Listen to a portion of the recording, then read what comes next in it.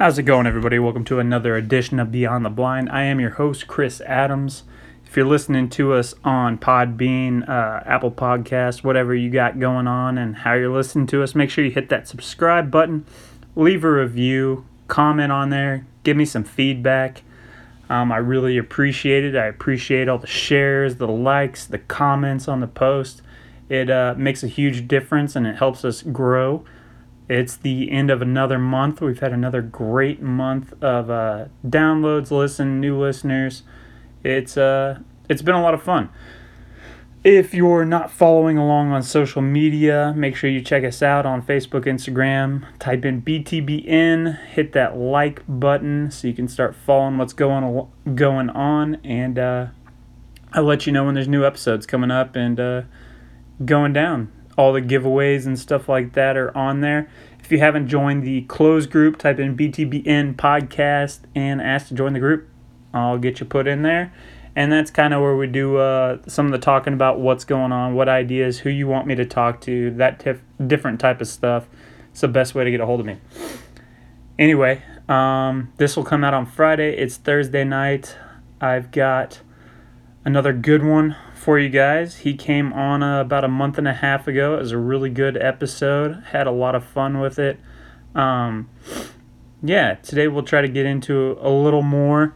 Another call maker, world champion, competition caller, and he's one of the greats, man. One of the best all time. So without any further ado, Mr. Hunter Grounds. What's going on, Hunter? How are you, man? Oh, doing good. Just got in, doing a little fishing, and just got the batteries put on charge, and gonna get something to eat and call it an evening. So you have a tournament tomorrow, don't you?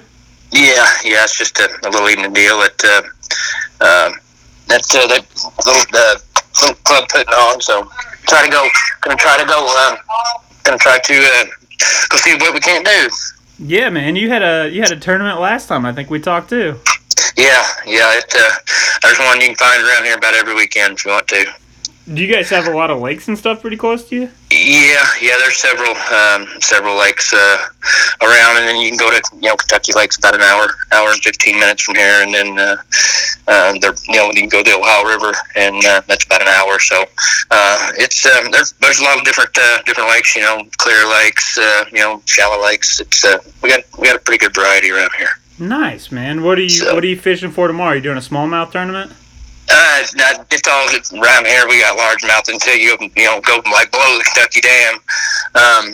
There's smallmouth down there, but all around here, right here, close to the house, is all mostly largemouth. There's a few smallmouth in Kincaid, and I heard there's a few in Lake of Egypt, but I've not caught any personally. But I do know there's some in there, but there's not that many. Nice, man. Have you guys been catching any of this rain, dude? In the middle of Missouri, it has been storming the last 3 days, pretty hardcore. We got some rain last few days, and matter of fact, we got caught in one right here before we come in this evening, and just a nice little shower, and but it's definitely it's making the grass grow, that's for sure. Dude, I don't think I've mowed in 2 weeks, and I think I can get away one more week, and it still looks good. Still looks like golf course grass, but I know another week, if we keep getting this freaking rain, man, it's going to be out of control. I feel like I'm going to have to bail mine. Really? Yeah, I mean, it's not that bad, but I like to keep it, pretty clean, and but it's just, keeps raining and raining, and all you're going to do is just make it look even worse than what it does, by clumping up and, rooting it up. So. Oh, yeah. You freaking just sit there and have the sun baking on the clear parts, and then you got all the wet grass underneath the head. Yeah, you can almost sit there and watch it grow once the sun comes out. It's growing, but it's getting to be those dog days of summer, and it's starting to be the downhill slide a little closer each evening, each morning to killing. So I'm getting ready for that too. So. Dude, it's close. It's tomorrow's what, the last day of July. So when this comes out, the next day will be August. Yeah. I'm getting pretty fired up about it. I still got quite a bit of fishing to do, but it's just I'm getting pretty excited about killing something. So it's dove season's right around the corner, and if you like squirrel hunt, squirrel season's it's right here. So it's upon us. Yeah. Do you get out early and do any kind of early season honker stuff or anything like that? I have maybe a couple times around here, but normally I don't mess with them. They're a good friend of mine, Mauro Tomasetti. He had his daughter Olivia had cystic fibrosis in Libertyville, Illinois, and they had a deal for up till when she was 18. She's 20 something now, but they had an event for her every year, to raise money for cystic fibrosis, and they now he's doing it's a cast and blast deal in memory of Dad. It's September. I think it's September 9th, 10th, and 11th, that weekend right there. So I'm going to go up there and shoot some honkers, those 2 days. But other than that, I don't normally mess with, shooting the early geese. Right on, man. My buddy freaking sent me a message. He's going to Nodak in like 2 weeks. And I was like, dude, for the amount, it's like an 18-hour drive for us. And, you got to get up there and scout and look, and they're so finicky early season. I was like, we might get 2 hunts out of 6 or 7 days up there. I really, really want to, but Well, see, is it South Dakota or North Dakota? I think they can shoot. There's I think they shoot 10 or something. It's a big amount, per person. I think 10 or 15. I don't know if it's South Dakota or North Dakota. I'm not sure. I think North Dakota is 15 for their. Is it 15? That's crazy, dude. That's way too many. yeah, that's too many. I mean, you got to pack them out. I mean, 15 of them. That's about that's a couple trips just you packing what you kill out, let alone the decoys and everything else. So, but. I would like to do it. I mean, that's where I don't know about this Canada deal. If I've not heard about what if they going to let anybody in or what the stipulation is on that. I know I've been hearing a lot of guys talk. If they don't let just let them in or whatever, there'll be a lot of people go to North Dakota. But I mean, it don't matter whether they shut here, there, down, or everywhere. They're going to find a place to go kill something. If they got that passion. So. I'm anxious to see what this year's going to bring as far as what that holds. If they let anybody or whatnot go across the border. I don't know. I've not even heard what's going to be even going on really. But man, it'll be interesting. I feel bad for the guides, the people that go up there and guide all early season Americans, and it's like if you're at this point in August. And you go up there and guide for 2 months, at the beginning of the season, I would be canceling, man. I'd be trying to find something else because they keep pushing it 30 days with the borders. And, dude, in Missouri, they just announced yesterday in Missouri that they're canceling all MDC ground, managed hunts. So, where you go stand the pour line or do all the reservation hunts. All of that stuff is shut down until mid-October, which doesn't really affect duck season, but teal season and stuff like that. They're already pushing that stuff off, man. I don't have a lot of hopes that it's going to be open during regular season, and I don't really hunt those places. I hate getting on the draw lines and all that nonsense. It's not for me, but it's really weird, man. Yeah. Well, see, I listened to that podcast, you had with Corey Nickham, and, he goes up there for, quite a while. And I mean, that's a big part of his, income, for him, that time. And, if he don't get to go up there and, whether he gets to go up there for a week, I mean, either way, if it's shortened up, then guys like that, they're going to be, I hate to hear that, and financially and for everybody. Because it's a weird deal right now, and it's not a good thing, and I feel for them all that it's having to go through that, and be sitting there thinking, chewing their chomping spits, what am I going to get to go? Am I not going to get to go? What am I going to do if I don't get to go? And it's I feel for them, and I mean, I would not want to see them have to go through that, and I hope everything goes smooth, and they get in and go just like normal.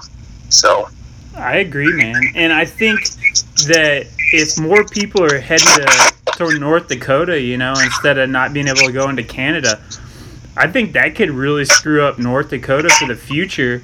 You know, you have all these guys that aren't used to hunting there, and maybe they are, maybe they're not, but, you know, maybe not respecting, you know, the land. Because when you go out of town, people are like, oh, whatever, I'm only here for 3 or 4 days, you know, and they go tear up a farmer's field and stuff like that. Like, if you have that many more people trying to hunt North Dakota because Canada's closed, it could have a lot of future ramifications too. Well, yeah, I mean, you know, just as well as I do. I mean, one person can run it for everybody.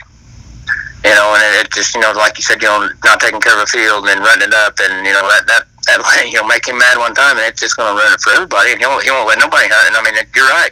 That's that could be a big deal. You're right about that. Man, that's how we got one of our most productive farms for like the last 5 years. Is the guy who was guiding on it before that buried his freaking dually out in the middle of the cornfield after it'd been raining for 2 weeks straight, and he freaking buried that sucker and rutted the whole field up and was banished. And we actually ended up taking that thing over for like the last 5 years because he screwed it up. Right. Yeah, that's you never can be too cautious, you know, I guess you say, you know, too careful with somebody else's property, and, you know, make it just basically just treat it like it's yours, you know, and you know, just because I mean it's one person can ruin it for everybody, that's for sure, and it's especially when you got a good thing, you want to make sure and keep it a good thing, you know, and some people don't realize that at the time, you know, maybe in the heat of the moment or whatnot, and you know, just got to make sure and take care of what takes care of you. Yeah, man. It has become good for the farmers almost with the ones that we've had relationships with, because we almost become like little roving security guards for them, you know, going out and scouting every day at different locations. And, you know, you see them, you give the wave, and they're like, man, you guys are always out here. It's kind of like a little bonus security for them. Right. So did you ended up, I know I just listened to our first podcast today, you know, just trying to remember what the heck we went over. You ended up getting all your stuff in the ground. I remember you were trying to head down to the farm. Yeah, we got it all. We got it in, and some of it did get, you know, we did get a pretty good rain after, you know, right after that, and some of it got flooded out. But we went in and replanted it and everything, and I've just got some. I've got some millet that a buddy of mine got for me. It should be here. I think he's got it. Matter of fact, we're gonna go in here pretty quick and get that put in. You know, in the dead spots and you know, around the edge and stuff like that. But I mean, pretty much it's you know, it's planted and just time now. Just gotta wait. So we're definitely okay on water as far as moisture. So you know, we could do away with a little bit of that for a minute, but yeah, we're just counting down, man. Yeah, did you originally put in like corn or something? Yeah. We got 40 acres right on the refuge line on the south end of the refuge on Crab Orchard. We hunt it every day, and we got about I don't know, about 12 acres of, you know, flooded corn that we're gonna have there, but it's basically it's a 40-acre tract, and an 80-acre tract, and all of those are right next to each other, and the only thing that separates them is a skinny tree line. So you know, there's spread, and mojos, and you know, and it's at times it makes things tough, but you know, there's times too that it's as good as it gets. But we just, you know, it's just this, they're just going nocturnal anymore. It's like on a 200-inch whitetail at times, you know. And then the weather, like, you know, we was talking, we don't get the weather, and it's a lot of factors, man, a lot of factors. Do you do any guiding off of it, or is it more of just your guys' private camp? Yeah, it's just private anymore. And we did for a while. One of the geese did still come, but we sent back the last year that we did it. They quit coming, and we sent back quite a bit of money, because we just call them and say, hey, you know, it's like trying to kill a zebra. And they're a lot of them. We sent the money back and said, okay, appreciate you calling. But there were just a few of the parties. They would just they would come anyway. They didn't care. And then a couple of them, left in. We get a couple bunches in there, and we got to we got to get in on them. But we just after that, we just Dad said, heck, we're not gonna. I can't do it anymore. He said, I can't sleep at night, knowing I'm taking somebody's money and knowing that I know damn good and well that there's not going to be a whole hell of a lot of chances. And he said, if any chances, so we just did away with it. And, it's just now just kind of just private and, just kind of get away deal for us. So, man, it's such a fickle thing, setting up the outfitting or guiding or anything like that, because you might be doing good and be in a great spot that winters a lot of birds, or you're on a major flyway, and then you have a goofy weather pattern, or some new reservoir opens up and it just changes the whole thing. And it's not like you can just move the family, pick up and move right. Follow birds. I know guys. Yeah, I mean, you just gotta take it with a grain of salt and make the best out of the situation. And but yeah, it's the last couple of years, man. For where we're at, for us, it's been pretty pitiful. I mean, it's been pretty bad. I mean, we don't get the geese. It's horrible. It really is, and it's tough to get out of bed at times. I mean, I ain't gonna lie. I mean, it's because when getting up and there's no wind, or there's an east wind, or it's foggy, and it's 55 degrees out, and damn good well you ain't gonna have a chance to kill many of them right there at first light. But after that, you might as well just first 30 minutes. After that, go home. It's like shooting freaking teal. Yeah, that's exactly right. I mean, it's just not worth it. And it's just hard to get out of bed sometimes whenever you go for a week and a half or so, and it's just like that every day, and you sit out there till, noon or 9 or 10, 10 o'clock, noon or whatever, because you're fired up. It's the first of the season, but man, it can drag you down and get old really quick, and it was like that all 60 days last year, pretty much. We had one good day, really good day, and, the year before that we had some good days, but, I didn't hunt a whole lot last year, but, it's still yet. It was everybody was down. There was one farm that killed them pretty good, and the rest of us was pretty much. I mean, for the years past, second hind hit. I mean, it was everybody was down. So, but it just maybe this year will be twice as good, so it'll make up for last year. So who knows? Yeah, we need a good cold one, man. We do. It was bad last year. I think I spent more time staying in bed last year than I have in the last 10 years. And yeah, it's just not even just as well as I do. The weather days. You look at the weather, and you can pretty much pick your days, and which ones are going to be good. And I mean, some days you don't think it's going to be good, and it turns out to be a good one. But when there isn't no wind, and it's 55 degrees, and you can hear a pin drop from a mile away, pretty much. It's just you might as well just. It's hard to get up out of bed, and it's the way these ducks are getting up out, before daylight and leaving, it makes things even tougher. And then not coming back till after shooting time or right at shooting time, it's just, and then you get some right in on you, it's right at shooting time, you get one chance. Well, there's no reason for us to kill a pair, when there's a bunch of them coming, or a bunch of them in the air circling around, you get to them killed. It just isn't worth it. So, I mean, just better yet, just to kind of save the seed and, save that for the better weather days. And, it's just, it's a different way. It's a different thing of hunting. And it's not the same down at that farm since, he's gone. And it makes things a little bit different and, makes you think a little bit differently as far as that goes. But, there'll be some good days to come. There's no doubt about it. So all we can do is just hope for the best. With, Canada being closed, it'll be interesting to see, what the difference is in birds pushing down and how many of them got beat up on early in the season. And it's funny, you were talking about like that no wind, man. We were dead last year. I mean, just horrible. And we picked up a ton of birds like the last 3 days of season. Every pond we're driving around looking at is just loaded with birds. So we went and we hunted one of them, and it's just a little sinkhole cattle pond, man. And we're set up, and I mean, you couldn't freaking fly a kite. There's no wind whatsoever. And we've got 300 or 400 mallards circling around this tiny pond. Can't figure out which way to land.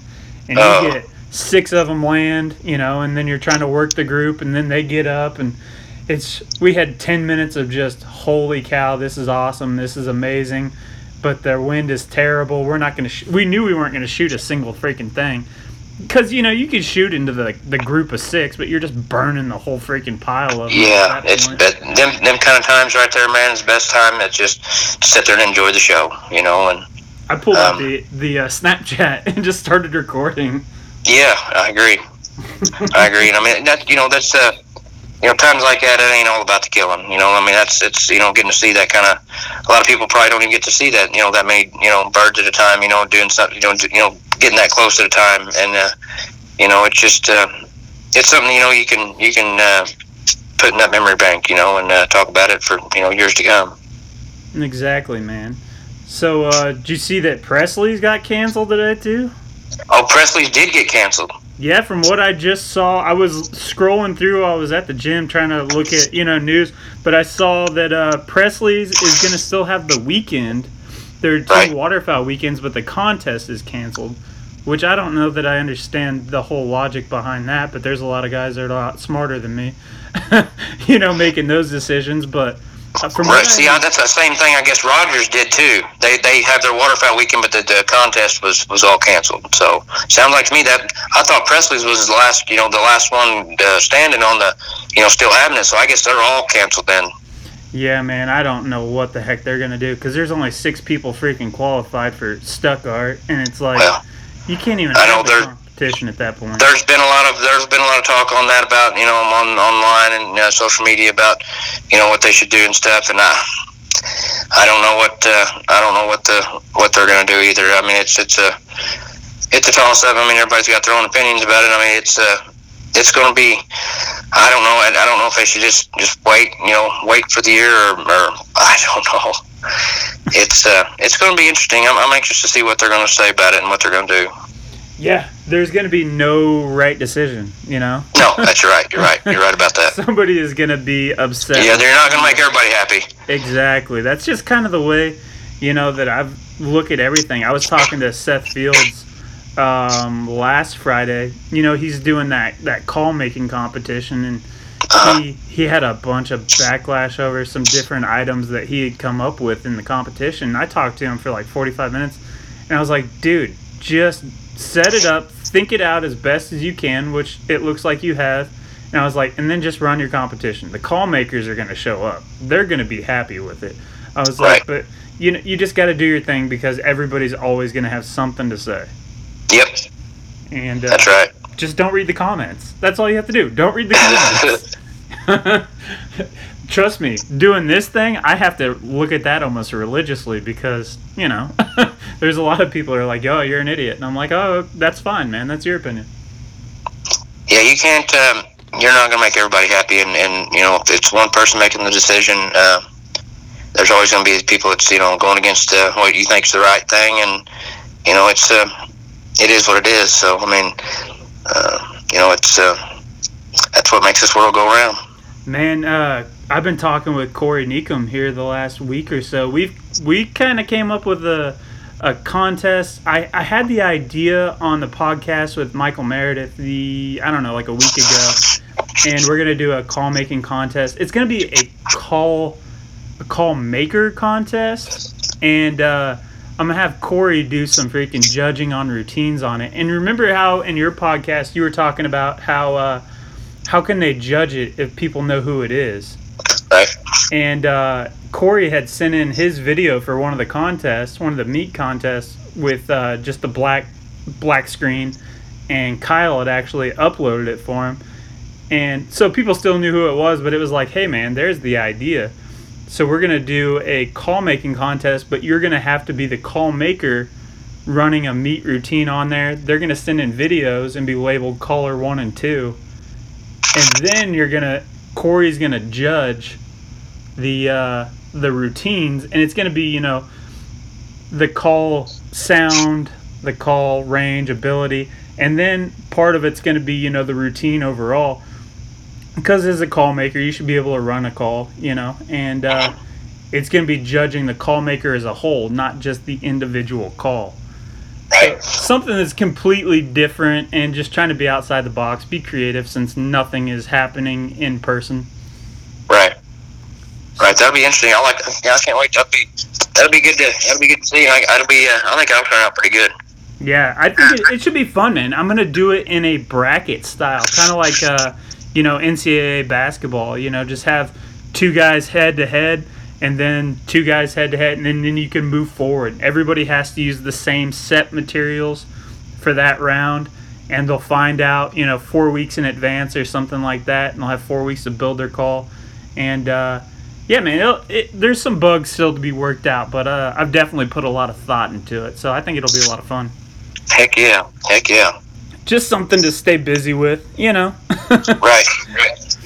Oh man, so let me see here. We didn't get into calling too much last time. We got into some of the online calling competitions and stuff like that. Let's go from like getting in, not necessarily competition calling, but you know, you guys have put out a lot of videos over the past about learning how to call and stuff like that. So if you were to take some guy off the street who had an interest in calling but had never done it before, where would you start at? As far as never touching a call ever, and just getting him to basically just get the note to come out, or see. Yeah, is that what you're saying? I would just basically, you always say, you know, you've got to crawl before you walk, and you got to get a foundation built, which the foundation is the honk, the cluck, and the moan, and then the murmur, and all that other mumbo jumbo fancy stuff is all based around the honk, cluck, and the moan. You got different kind of moans, you got different kind of, you know, you got fast clucks, high clucks, low clucks, you know, and it's all based around those four notes, and it's just different ways of positioning your hands and different ways of presenting the air. But you've got to get those four basics down before, which is the foundation, before you can go up with the walls, and then, you know, close it in and put the roof on and all that. So, you know, there's a lot of people want to start trying to walk before they crawl, and not what, you know, they get get stuck in a rut, and they get frustrated, and then they just give up on it, you know. And if you can get a good foundation built and get on the right track as far as air presentation, and being able to do, you know, the honk, the cluck, the moan, and, you know, at 10 out of 10 times, you know, if you can get them, you know, 9 out of 10 times, and almost perfect, get it completely and consistently, you know, then it's time to start trying to, you know, putting those four notes together, and then after that, and going on to the more advanced stuff as far as, you know, the different types of moans, and you know, putting you know, spit notes into it and stuff like that. But that's all something that, you know, is after that foundation is built. You know, it's getting those notes, those four notes consistently, and where you're comfortable with doing them, and where the call isn't running you're running the call. I know there's a lot of times that I hear guys and the call's running them more than, you know, they don't have much control of the call, because they're trying to do too much than what they really can do. They know what they're wanting to do, but it's not coming out right. So, and that's where, you know, the foundation is you know, only halfway built. So that's probably, in my opinion, you know, getting that main foundation built, and going from there. Yeah, I would say that's something that I hear a lot of guys. You know, you hunt with guys all over the state, all over the couple different states, you know, that you go around, and guys who aren't as experienced, it seems like they try to make up for lack of proper technique and understanding with just going as fast as they can. You know, you're blowing the wrong note, way too fast, and it's like that. Just because you're doing it faster doesn't make it sound any better, man. No, and that's and that's in a hunting situation. I agree. I mean, totally. I mean, especially like if you're like in a contest. If I'm sitting back there judging, and I hear somebody trying to do, and I know what they're trying to do, but it's not coming out exactly the way it's supposed to, and they think they know it's supposed to come out this way, but they're trying to kind of tweak it a little differently to get it out the way that they can get it out. I mean, that's a point. I mean, I know what you're trying to do, but it's not coming out that way. So if you can't do something in that 90 seconds, don't put it in there. Just leave it out, because it's going to hurt. It's going to hurt you more than it's going to help you with me. And it's and that's hunting. It's you don't have to get real fancy hunting, in my opinion. I mean, you can kill them with a honk, cluck, and a moan and a murmur, a good cluck moan. Just a good moan, just to get them turned around and stuff. I mean, you don't have to get real fancy. I know a lot of guys, I think differently. And there's times that if you're on the X, you can do all that mumbo jumbo and sound unbelievable, and you're gonna still kill them. But when it's tough, there's a lot of times when you don't even need that call. You just need that flag, and just I call it goose calls, to direct them anyway, and to keep them curious. You don't ever want to let give your position up. Harold Knight said that years ago, and I heard him say that, and it's, he said, when you give your position up, you may kill them, but you're going to shoot them on the edge. You're not going to shoot them right, the way you want to shoot them 10 feet,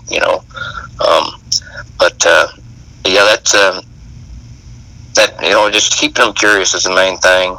But you don't want to get off the ball too much, as far as the fast and crazy, and a lot of it has to do with a guy's hands, the positioning of his hands too.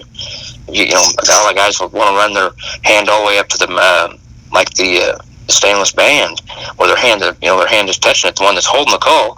Well, when you do that, all you're doing is you might as well just cut half your hand off, whatever's on the insert, because that insert with your hand is just going to lengthen that insert, which is going to give you more control, and it's going to make it easier to blow, and it's going to give it that good tone. And the further you put your hand up on that insert, the harder it is to control, and the more air you got to have to put through it, and the worse the tone's going to get.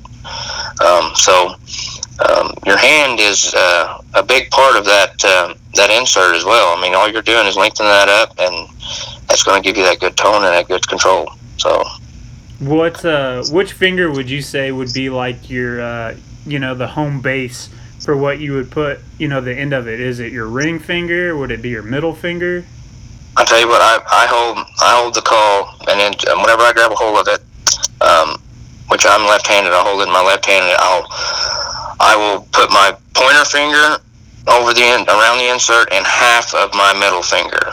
That's where my reference point is, because I notch my middle finger a little bit upward, but I keep my knuckles in a streamline straight, and then I always use my pinky knuckle where it bends on my left hand, and my two thumbs line my two thumbs up on my right hand. My right pinky will touch my left pinky knuckle. Does that make sense? Yeah, almost like you're putting your the first knuckles on your fingers together. Right, and I just let my middle finger kind of rest, half my middle finger rest over that insert, the end of that insert. So, and that's always, whenever I do that, I always use my pinkies and my left pinky knuckle and my end of my pinky on my right hand. When I touch that, I know kind of where I'm at. I don't ever let my fingers open up, because I just imagine like they're taped together, because if you let them go wide up, if you let them go apart, you can't throw your sound near as good. And throwing your sound, and that has a lot to do with getting that extra point or not getting that extra point. If you can't, throwing that sound two geese back and forth, or if you can walk on the stage, walking away, and then walking back, it's just, that can help you a lot.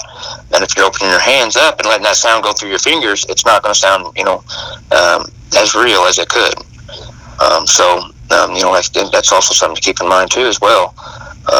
I don't ever and I don't move my hands a whole hell of a lot. I know a lot of guys who get up there and don't want to move their hands, a lot, and think that's the way to do it, to throw your sound, which my hand doesn't move much at all. Especially the one that's holding the call. I mean, I might move that middle finger that's resting over the top of that insert a little bit. The only time my hands move a whole hell of a lot is when I do my hails, and I open them wide open. I go with the note, though. I don't start off holding them wide open. I start the note and kind of just, take a 3/4 of a breath. Then that's the same way that Butch Richenbach told me on duck call and 2 on hail calls. He said, say 1, son. He said, in 3/4 of a breath. He said, don't ever take a full breath. And I kind of took that into the goose calling side of it too, to where I don't want to burst the air. When you burst the air, a lot of times you're going to take a chance on ruining your whole 90 seconds, because that first note, you can't win with the first note, but you can definitely beat yourself with the first note. So I've always tried to just take my time and just ease into that note, and with the further I ease into that first note on the hails, that's when my hands start going. I goes with the note, and then I'll open them up right whenever it breaks over, and I'll push it. They're a little bit harder at the end when it breaks, but my hands don't move a whole hell of a lot, and it's more if they do move. If any of the hand moves, it's my right hand, which is the one that's is going to throw the sound. So, but you're gonna have your tone, which will be my right hand, and you're gonna have your control with your left hand, which is holding the call. So, it may sound a little bit in depth as far as what I'm saying there, but it's I do a lot better visual with somebody. It's just, I do. It's just some people can listen to audio, but I can do a lot better with visual. But yeah, that's just you don't want to get too crazy with your hands as far as when it comes to blowing a goose call. Yeah, that makes sense to me, and that's always, how I was taught to blow a call is, you keep those knuckles freaking together, and, you're not moving around and goofing around too much with it.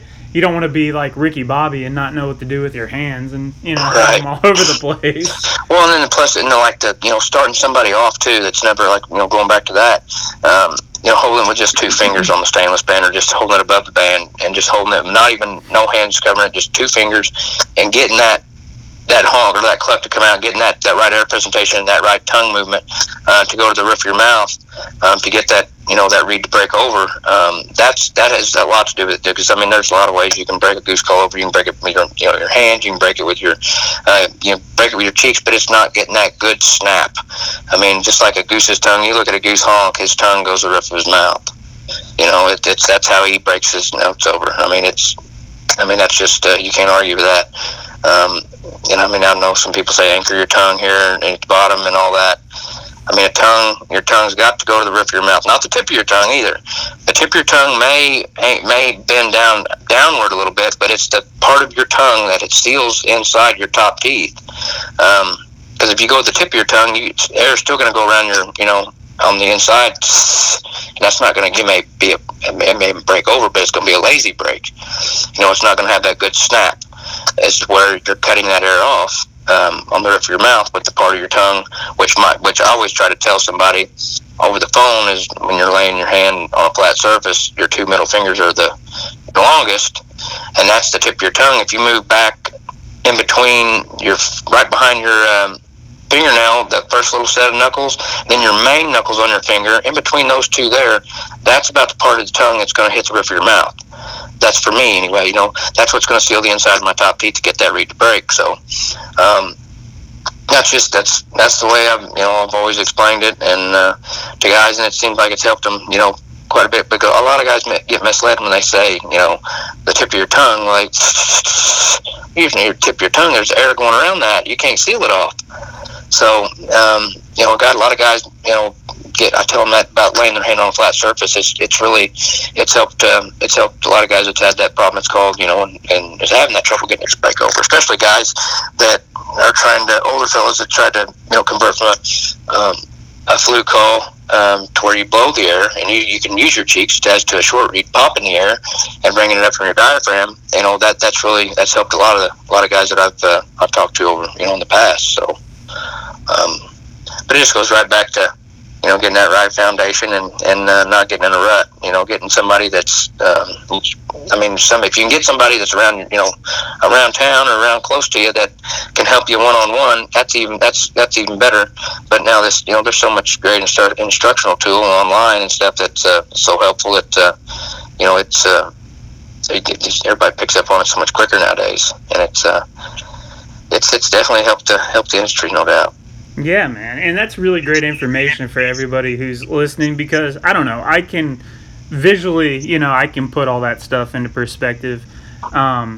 Is when you're anchoring, if you're not anchoring your tongue, I like to anchor mine at the bottom of my teeth, so that way I keep that tip moving, because if not, I'll get ADD and not do it as well.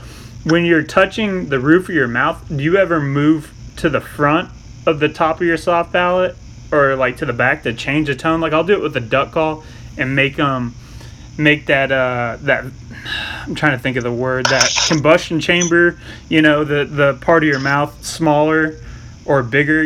Like if I want a deeper duck, I'll touch with the further back of my tongue, or I'll pinch that sucker down if I want to almost make like a little teal call, out of the same call. Right.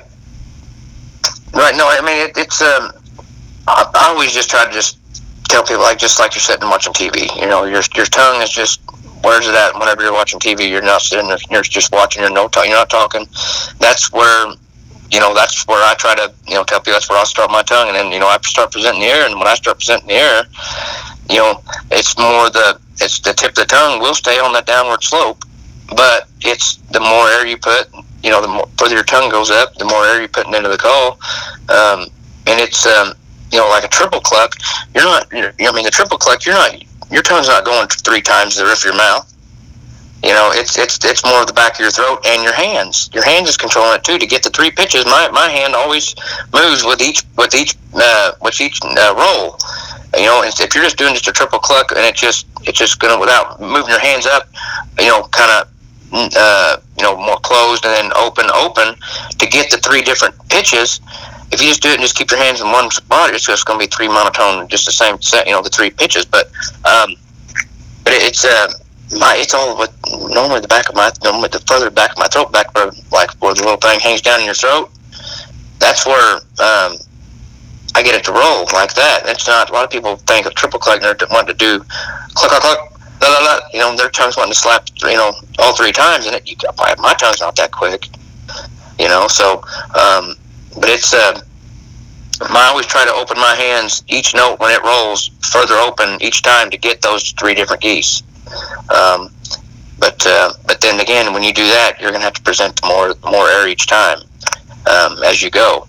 So, but yeah, that's, I always try to just tell people starting off, just like you're watching TV.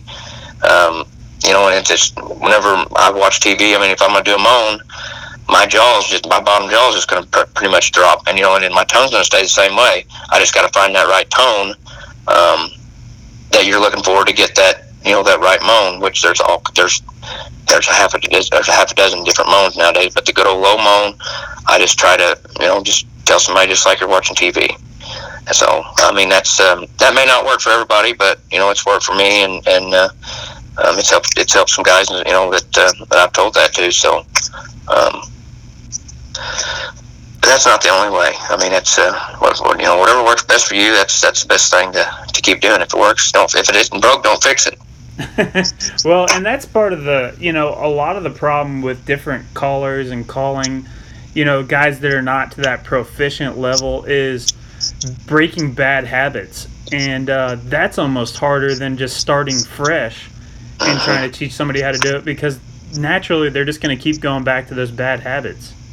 Well, yeah, they know what that's like. Like I was saying about a fellow trying to go from a flute call to a short reed call.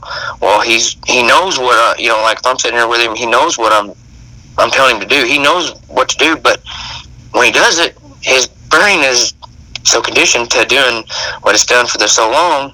It's just, it comes out say 50%, and that guy can get frustrated like that, and it's and when you get stuck in that rut, you become those bad habits create, and it is.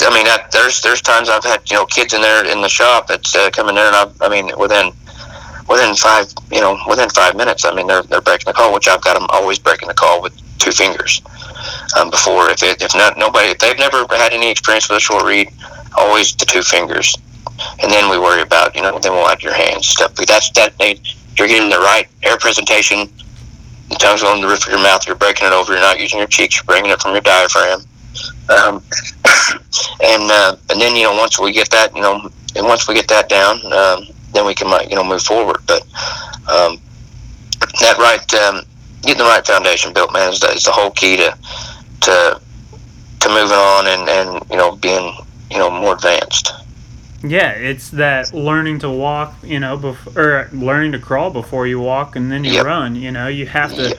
You have to figure it out and set that foundation and build that muscle memory. Is there like a good drill that somebody could do to, start building that just initial learning how to call muscle memory?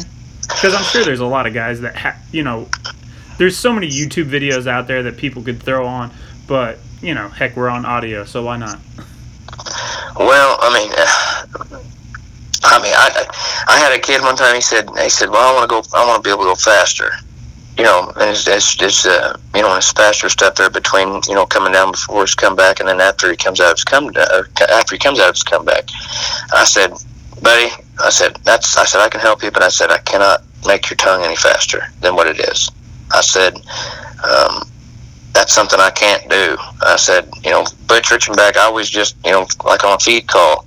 My feed call whenever I was younger, it was super slow. It was like in slow motion. And I struggled with that, and he told me, he said, just anywhere you're, just in class, just do it under your breath. And over time,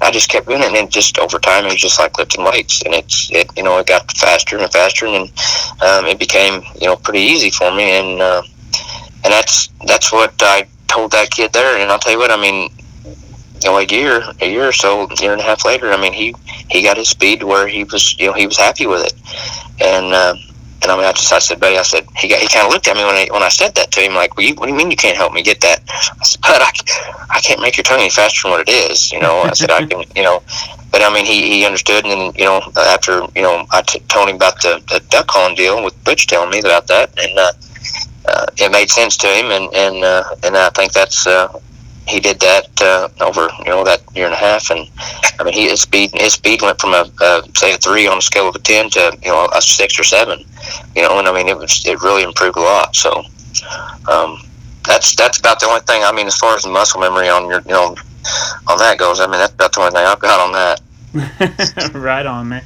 How important is building that lung capacity? We talked about it in the first one, and you were talking about your first time out to Worlds, and then when you went to the senior division when you were 12, and then the next couple years after that, and your dad said, just wait, man, you don't have the lung capacity for it yet, how important is that? Do you guys do, like, I listen to you guys at contests, and I'm like, dude, I know after, you're working a big group in or a spin or something like that, and you're just like, holy crap, at the end of it, you're gassed. How big is that cardiovascular lung capacity, play in a contest situation? Well, a lot, because that has to do, the lung capacity has to do with power, but then again, it has to do with transitions too.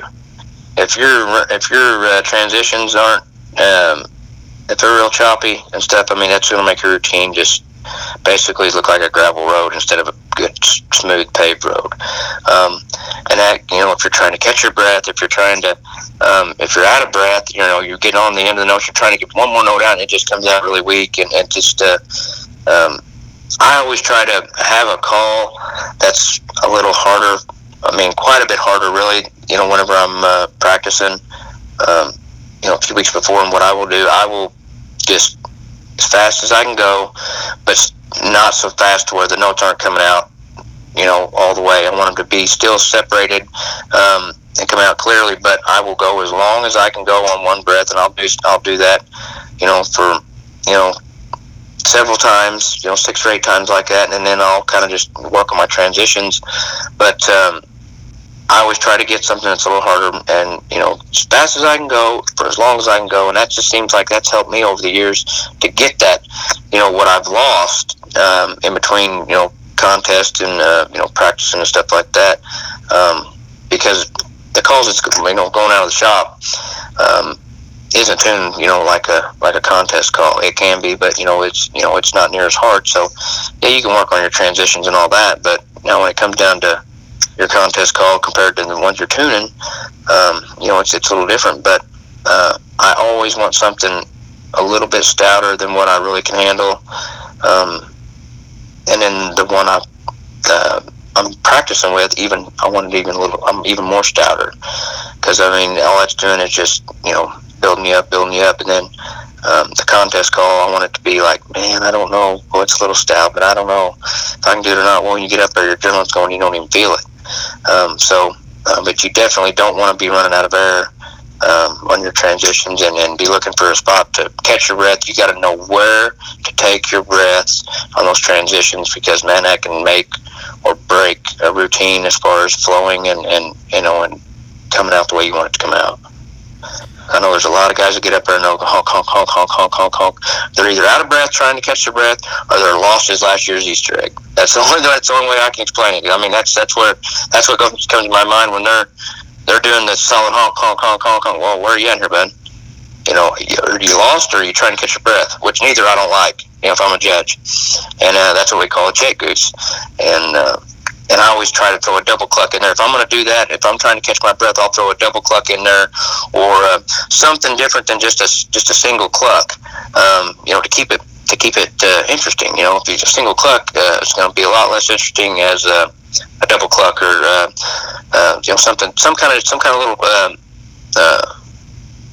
segment that you got, whether it's a cluck, moan, cluck, or something like that, to catch your breath where you're comfortable with doing it, to go on into your next transition. So that's about the only way that I've ever built that up, as far as my lung capacity. But I mean, the lung capacity come with at that age, 12. I mean, by the time I was 16, it got a little bit bigger. Not much, but it did help out a lot, though. I mean,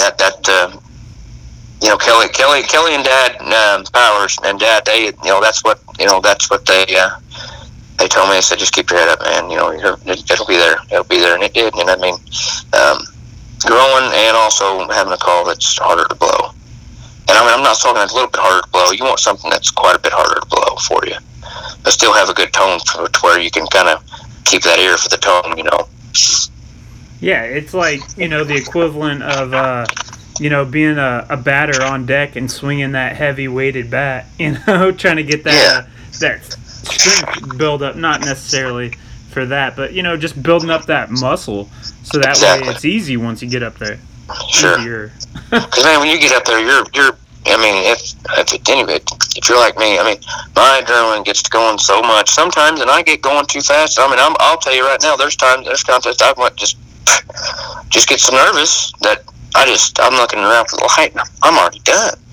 Well, I just rushed it all through, and my nerves got me, and it's just, it happens, and it's just you go too fast, and it's that your adrenaline's going way too much, and it's just you gotta that's something too that a lot of people they think, well, I don't know, I get nervous. Well, if you don't have any nerves getting up there, there's no reason to be up there doing it. I mean, that's what it's all about, man. Yeah, if you got ice in your veins, if you're not nervous getting up there. That's right. I mean, I still haven't learned how to overcome them completely, because I mean, I don't think I ever will, because if I ever quit getting nervous, then I was just hanging up.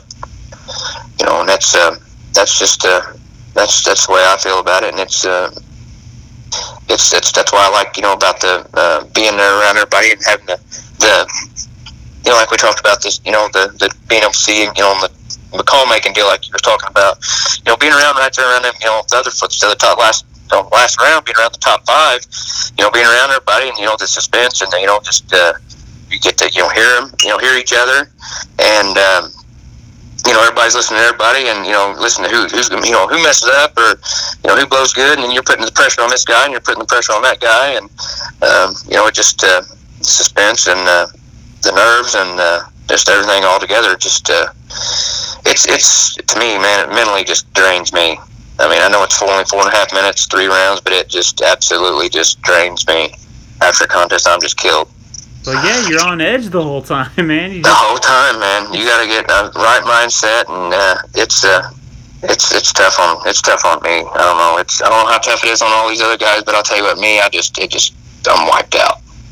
So what do you do when you get up there and you got too quick and you ran through that whole routine and you look up and the lights not come on yet and you're hitting those last 3 or 4 notes that are the end of your routine? Do you try to change it, or do you try to add something in there to fill that time, or are you just rolling with what you brought and going home short?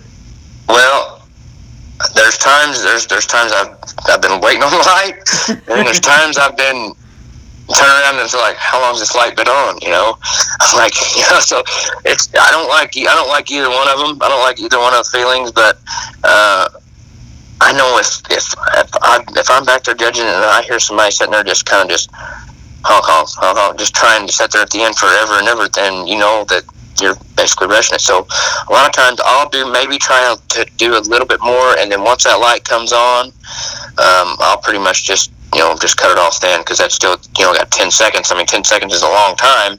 It isn't, but it is.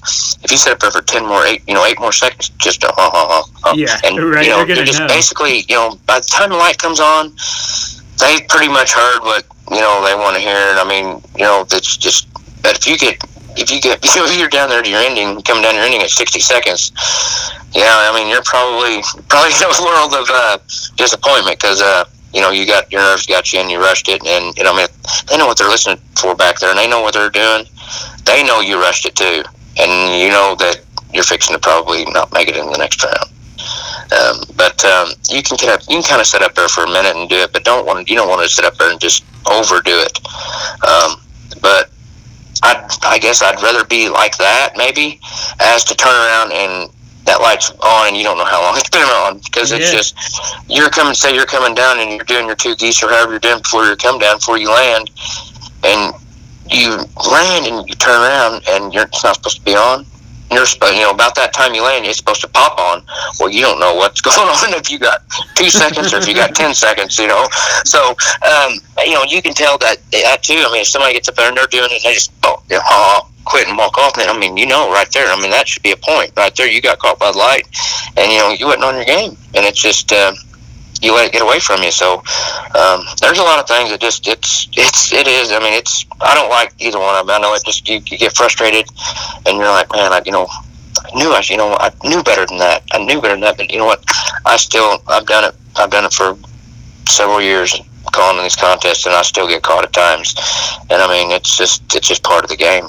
Nerves get you, and it's just you just got to try to overcome them the best you can, and that just goes with experience and in time on stage. You cannot get enough stage time. That's no doubt about that. There's nothing, you cannot buy stage time. I mean, it's you got to be up there and just have that, and each time it's going to get better, and you learn something each time. If anybody tells you they don't learn something each time up there, they're wrong. I mean, I learn something each time I'm up there. Whatever it may be. I mean, whether it's maybe not to do this, or just whatever. I mean, especially when you're just starting out, and don't be scared to ask questions. I mean, just not to the judges. I mean, ask. We're helpful. I mean, we'll tell you. I mean, it may not be exactly what you want to hear, and it may not be the same thing what I'm going to tell you, or this guy will tell you, or that guy will tell you, but it's helpful in a certain way, and you can grow from everything that you're told, whether you agree with it or not. I mean, it's there's some help. There's some help. There's some ways to grow from it. That's what I should say. So I mean, it's any of us. I guarantee you, anybody that's calling these contests, I would say, if you go up to them and ask them, questions about anything, about a routine, or about their routine or your routine, or they're going to help you. They're going to give you some time. So anybody out there starting, it's just kind of debating on whether I don't know if they want to do it or not, because they don't know if they should do this or that. Don't let that keep you from doing it. Do it, and go to them things, and ask questions, and don't be scared. We're not going to just turn our head away from you and not talk to you and help you. Because I mean, I guarantee you, if any of them does that, then they don't need to be there doing it anyway. So I guarantee you 95% of them will help you any way that they can, and show you any questions on any notes you got. So but you got to have that stage time, and without that, it's hard to get any better. I agree, man. It's like getting those reps in. That's the only way to ever learn how to deal with the nerves. And you're talking about the other callers and how you guys help each other out and help the new guy out with questions. Yeah. If there's one thing that I found out from talking to all these competition callers is the unified voice of, we want more participation, more callers. Nobody is going out there to run another guy off. No, because the lack of participation and what it was is it's decreased, and it's granted, the prizes at some of these contests and what they were one day to what maybe they are now, may not be as great, but that has to do with the economy and a lot of things. It's just the dollar is a lot harder to come by nowadays. Is what it was years back, and it costs a lot to put these things on, and it costs a lot for the guys to get to the contest. So it's just we're not going to turn anybody down, that's for sure. But it's just the lack of participation is a big factor, and I don't know. There's a lot of everybody's got their own opinions on it, but it's whatever it may be. It's we need more. We need more the merrier. Because you know what? Good competition makes you better. And I want to win when everybody's there, when the best is there. I don't want to win when there's just 4 or 5 guys there and, it's just, a little deal. I want to win when whoever, there's 40 guys. I want all 40 guys. I want all past world champions there. That's when it makes you feel good. And that's when, that's where you can grow from it. And whether you get cut the first round or you make it in the last round, you're going to learn from that contest, because the best of the best is there. And whether you're sitting out there, if you get cut the first round, you sit there and watch the second and third round, you're going to learn something. I promise you. And that just goes with being and going to them things and having that stage time. And after the contest, ask. That's all I can say. And we'll be more than happy to help you. So it's just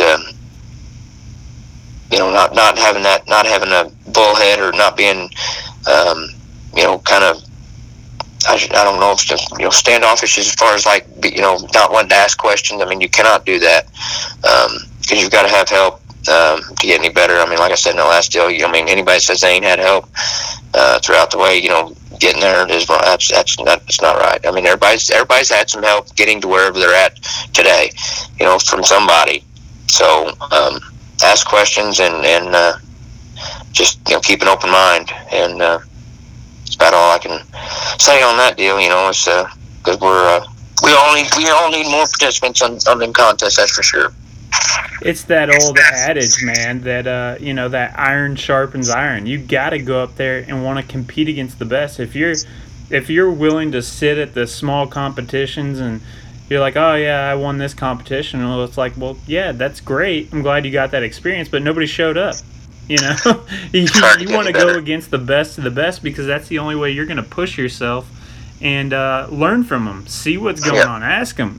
If you're not around a Hunter Grounds, a Robbie Iverson, a Shanahan, a Kyle, if you're not around those guys, then you're not going to learn from them, which is you're just shooting yourself in the foot. They pick up on certain segments or the way they transition, the way this guy transitions, the way he does his ending, the way every little thing.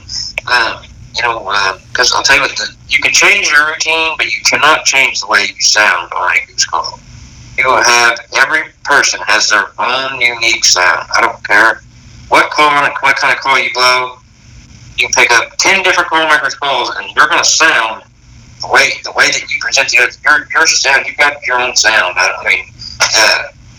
Shanahan's got his own sound. Robbie got his own sound. Kyle got his own sound. John Walls got his own sound. Forrest Carper's got his own sound. You can just when you've been around it so much, you know they're again. You can pick them out of the crowd and 100,000 people. I mean, it's just they've got their own sound, and that's the only way you're going to sound on a goose call. You can change your routine up all you want, but when you go to honking or clucking or doing your transition, I mean, it's just like Robbie. He's got one certain moan, it's just deadly, and it's nobody else does a moan like that, in my opinion. It's just, and he blows clear. He blows, it's powerful. There's other guys that's there's quick, and I mean, it's just the way they sound. Each person is their own unique sound, and it's each person can learn from each one of those people the way they blow a goose call or a duck call. It's just the way it is, and it's whether they're the way that you think it sounds good or it doesn't sound good.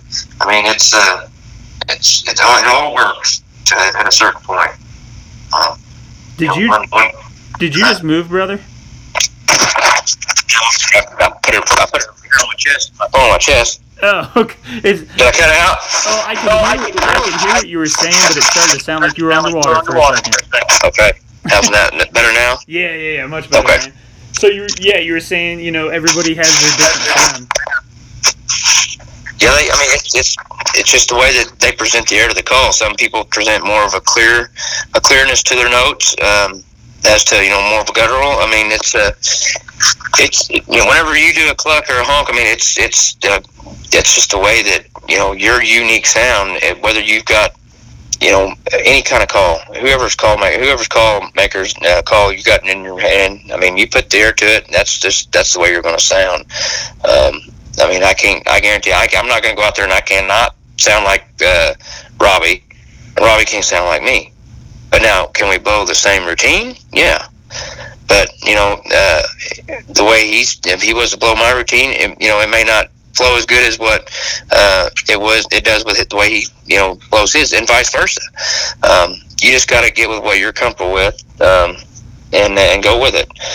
But I guarantee you, somebody that's getting into it, you can learn from every one of the guys I just named, and there's more out there too that you can learn from. It's just you just got to kind of just take each little bit that you want to take and put it and make it your own routine, and that's not just saying just take his routine to a T, because if you take somebody's routine to a T, it's not going to flow the way that they make it flow. So that's just going to get you discouraged, and I got cut the first round. I took his routine. Well, it don't matter. He's got it the way he's got it pinned the way he's got it pinned. He knows he's got it polished up. You got to change it up, and if you're doing something similar to these guys, change it up just a little bit and do it the way that's comfortable for you and the way that you're confident with it. And do your own unique uniqueness to the to your routine, because I always like to be different anyway, and in that aspect as far as routines go. Just something that somebody else isn't doing, nobody else is doing. That's the main thing. I mean, that's just like with hunting too, or a fishing bait, throwing something that nobody else has got. I mean, that's what you're looking for, and doing something just like David Coleman coming out, winning the World Live with the tube call. Well, now look, everybody and their brother's infatuated with these tube calls, these tube call sounds. I mean, that's what he come out and he had something that nobody else had, and look what it did. It just blowed people away. Well, now everybody's wanting a tube call sound, a tube call, and it's just being different, man, is in this game is and having something nobody's got. Everybody wants, but nobody's what everybody doesn't have, and that's I think that plays a big part in a goose routine, doing something that nobody else is doing, and it's still sounding realistic. So, but just doing your own thing and polishing it the way you want to polish it, that has a lot to do with things, I think, when it comes to a goose routine. That's perfect, man. I couldn't agree more, and I think I've heard your dad say something pretty similar on a podcast before. So it definitely, man. When I watched freaking Coleman come out there with that tube call, it was insane, man. I'll tell you what. Each year that he won, he would be listening to some of them sounds that we was doing on the the short reads. Well, he's like, man, he's like, that thing's that sound awesome. Well, he would come out and he would have something new each year. And I mean, it's some of the stuff I heard him. I was watching a deal. He was in Sean Mann's booth, I think, and I watched a video on him, a couple of them the other day, and the stuff he's doing on it now is it's wicked, man. It's lights out, and he's really taking it further than what he did the first year he won. I mean, it sounded unbelievable the first year he won, but then from the first to the third year, he was doing a couple different moans and stuff that it just it's amazing. He's unbelievable on that thing. I mean, I've tried to blow one a little bit, but I've not really spent a lot of time with trying to blow one. But I wouldn't mind getting one because I mean it sounds just like a real one, no doubt about it. I mean, it's real as it gets, and he can make it sound as real as it gets. And I mean, there's nobody any better, I don't think, on a tube call, and he's got it mastered, that's for sure. Yeah, and he's one hell of a guy. On top of that, I mean, he's all smiles, and he's good as gold, man. I need to get him on here too, man. That thing is... Hey, that is exactly... David Coleman would be a damn good one to have on there. We'll definitely have to make it happen. Yep. Well, brother, no doubt about it. I appreciate you coming on. It's getting late here on Thursday night, but dude, you put out so much good information that I think is going to help out a lot of people who, might be interested in getting into some of the competition calling and, figuring out where to start, because I think that's so overwhelming for a lot of guys. Just like, whoa, dude, where the hell do I even start at? And you put out a lot of really good information. We still got to get into some of your specific competitions, so I'm going to have you on here again at some point. Well, I'll tell you what, anybody that's got any questions, they can give me a call, or, I mean, I guarantee you, all these guys that's in this competition calling, I guarantee you can get in touch with them and call them on the phone. I guarantee you they'd be probably more than happy to help them all they could over the phone, too. So, I mean, just keep an open mind, and if you guys have any questions, just, give us all a holler. Absolutely, brother. Well, I will let you get some sleep. I know you got a fishing tournament tomorrow, so good luck to you, brother. And I really appreciate your time, man. Thank you, buddy. I appreciate you. All right, bud. You have a good night. You too. Take care. Bye. All right, guys. Hunter Grounds, version 2. It was just as good as the first. He put out so much information. And hopefully it helps you guys out, and I hope you guys enjoy it. Make sure you share it, like it, do all that stuff, tag some buddies. I just talked to Seth this morning, I can't remember. It's been a really long day, about getting the next blank for a new call. It's something new offered by him. He's going to send it to me, so I'm going to spin it up here in the next week or so and post it. It's going to be the next giveaway call. It's pretty wicked. So, yeah, man, good old Seth over at Swampwood. He's always, giving me something to show you guys, look at, and get a call ready for you. I'm rambling at this point, so yeah, have a good one.